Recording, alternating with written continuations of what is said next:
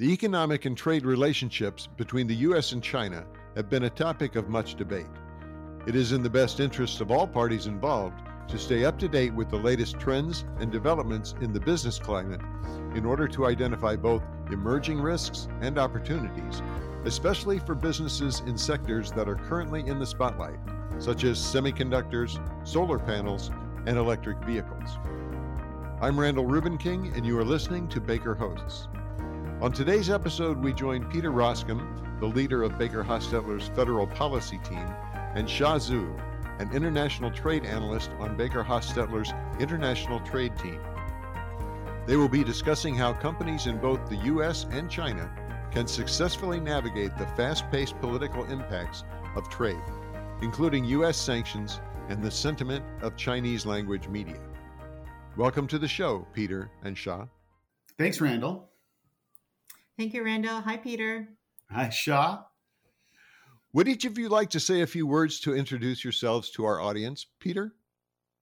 Yeah, I'm happy to. I'm Peter Roskam. I'm a partner in BakerHostetler, and I lead the federal policy practice. I spent 25 years in public life before joining the firm. 12 of those years were representing a constituency outside of Chicago in the U.S. House of Representatives, where I served on the Ways and Means Committee, which has jurisdiction over tax, trade, and healthcare policy, and chaired 3 of the subcommittees there and was also in my party's leadership. So it's nice to be with you, Randall. Thanks for the invitation. Sure. Sha, how about you? Sure. Peter is a very hard person to follow, but I'll try my very best. Hello, everyone. My name is Sha. I'm based in Baker's DC office as an International Trade Analyst.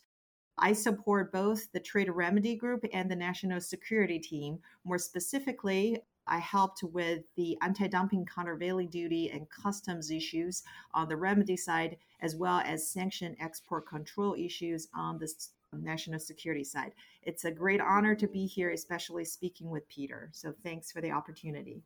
Peter, first let me say congratulations on the successful conclusion of the 34th BakerHostetler Annual Legislative Seminar in this past June.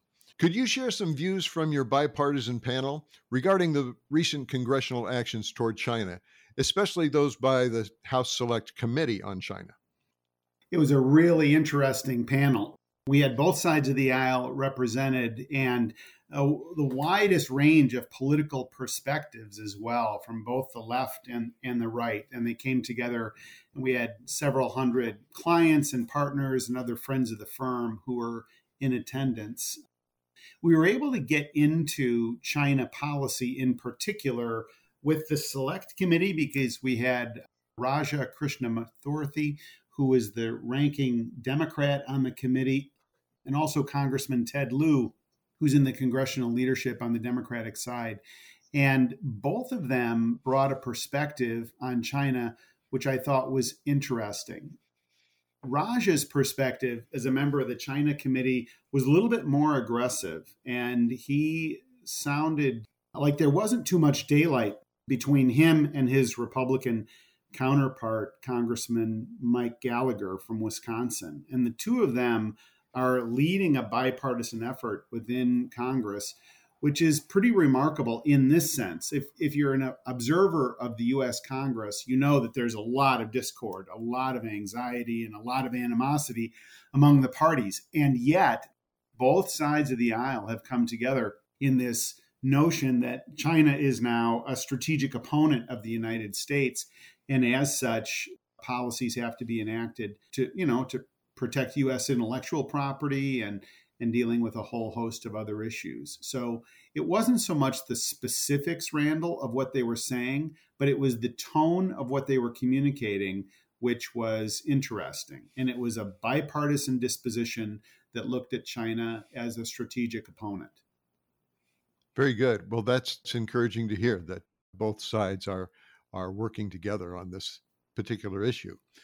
Now, Sha, you issue a weekly China newsletter to your Baker colleagues and clients, and that includes updates on the latest U.S. sanctions on Chinese entities and individuals.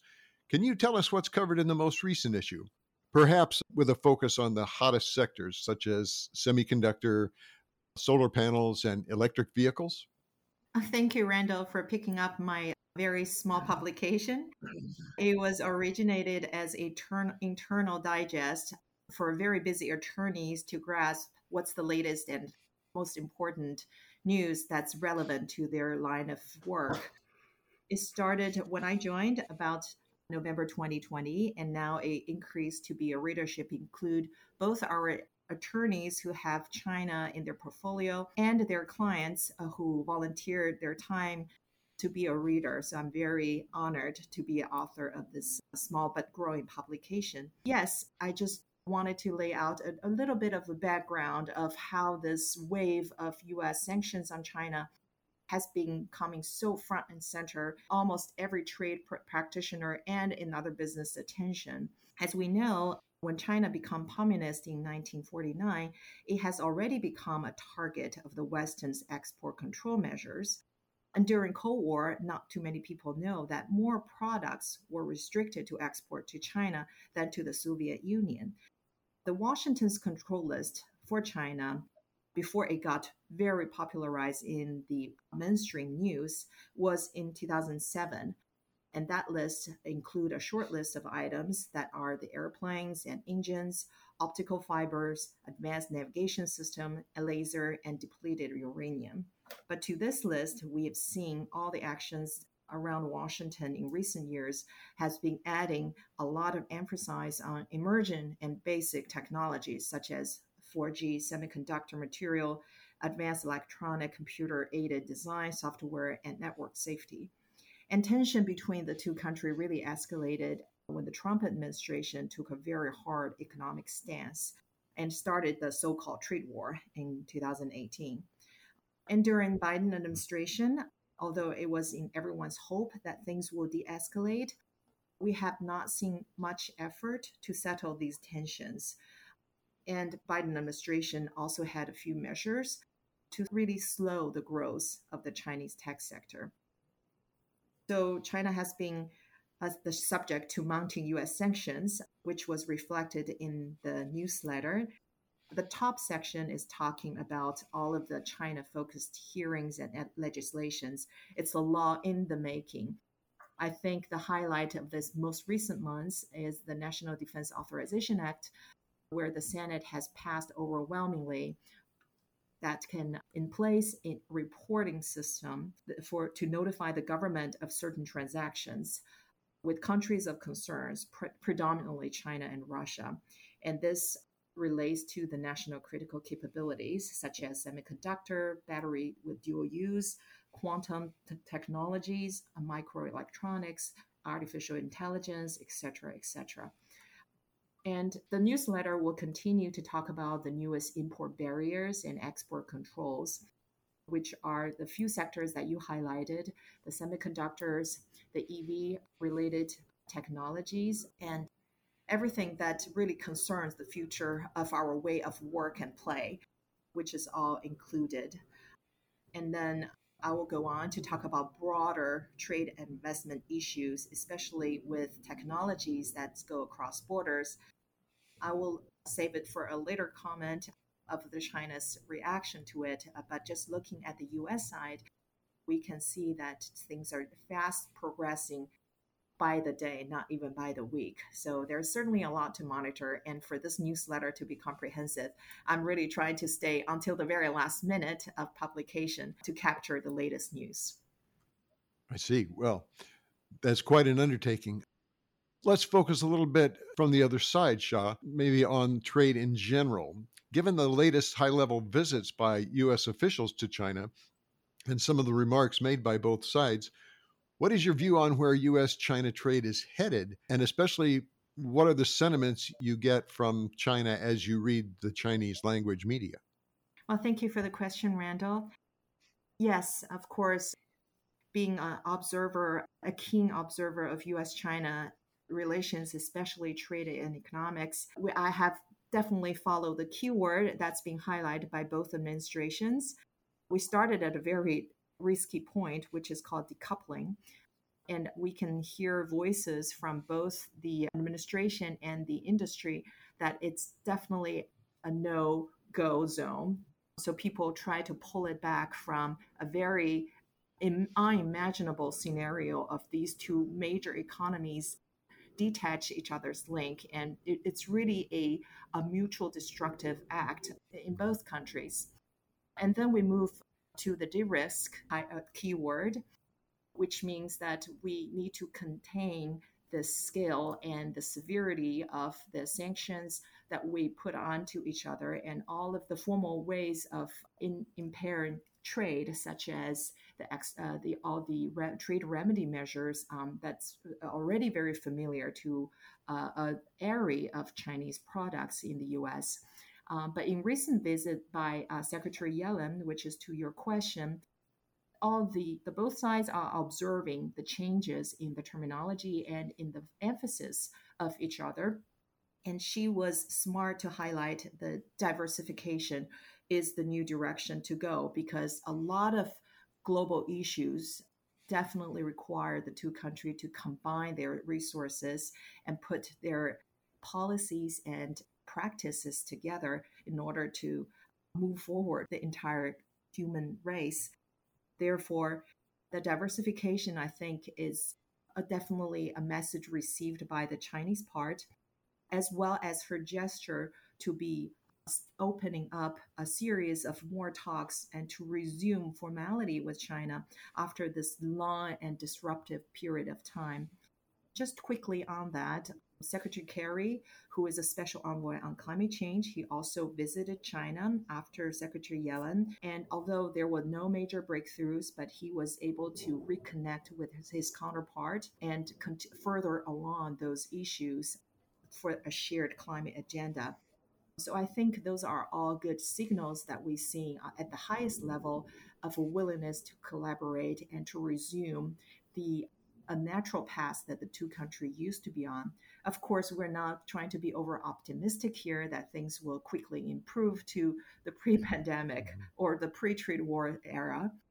But we, as observer and as practitioner in the group, we are very heartened to see that a lot of the high-level signals are going that direction. It just allowed me to say a few words of China's reaction to all these because it's important to observe things on both sides. Of course, we've seen that China has taken on a lot of measures that it's being used on, and now China is being an active user of all of those export restrictions. Predominantly, we see the gallium and germanium that was banned to be exported to China. Although the new licensing regime is not about controlling, but it's not an outright ban. China still wanted to preserve the supplies of this niche material. So if you read the doctrine from the Trade Ministry, export application that meet requirements will still be approved. So I think it's a very strong positioning tool for them to say we actually have this export control measures we can put in place, but also you have to be reading into those policies for companies to better understand how they can avoid all the disruptive risk to their supply chain. Wow. It sounds to me like it's one of the more complex things going on in the world with the trade between China and U.S. We really appreciate you keeping an eye on it and keeping us up to date on Certainly. that.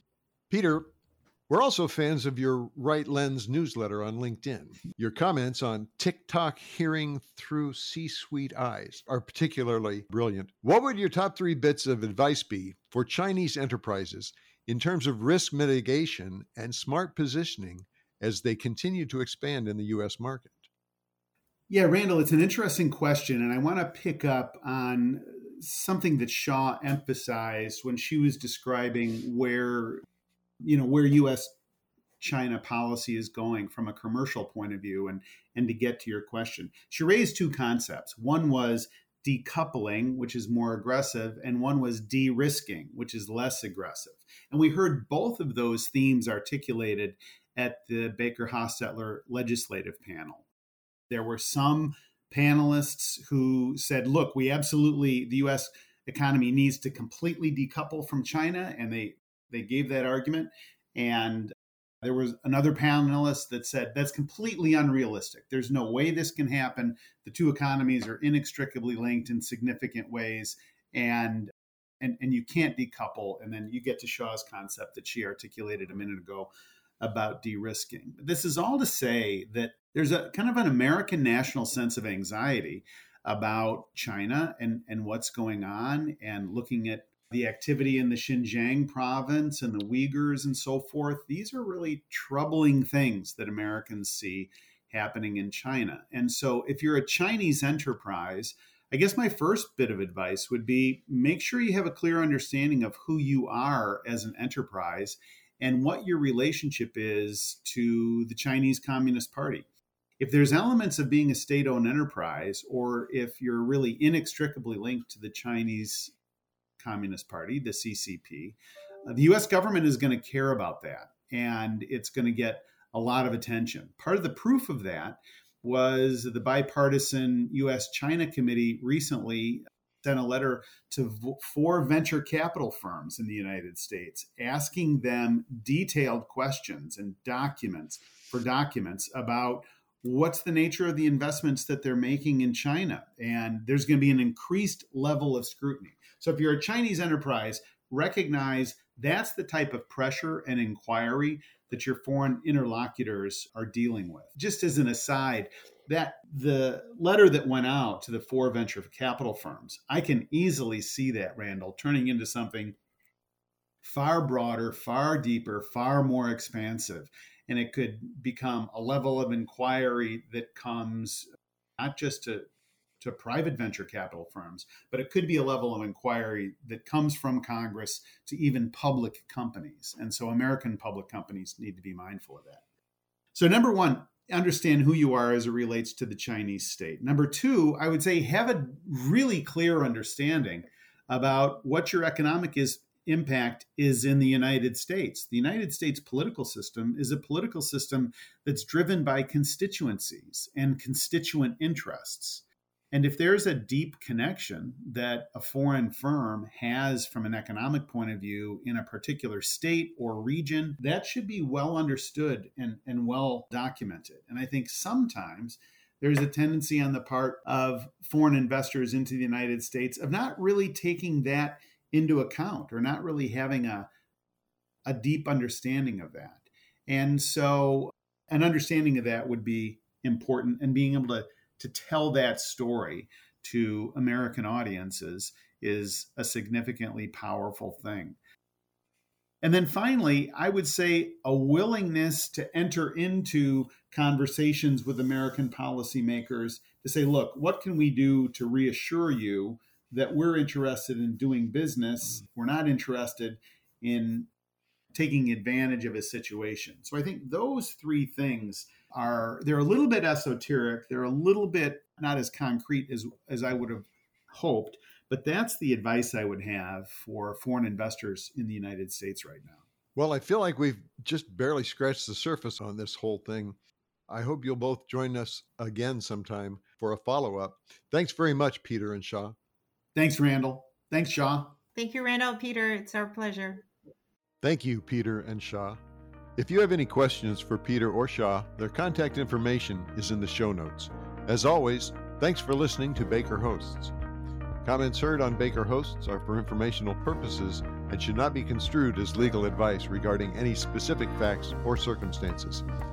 Listeners should not act upon the information provided on Baker Hosts without first consulting with a lawyer directly. The opinions expressed on Baker Hosts are those of participants appearing on the program and do not necessarily reflect those of the firm. For more information about our practices and experience, please visit bakerlaw.com.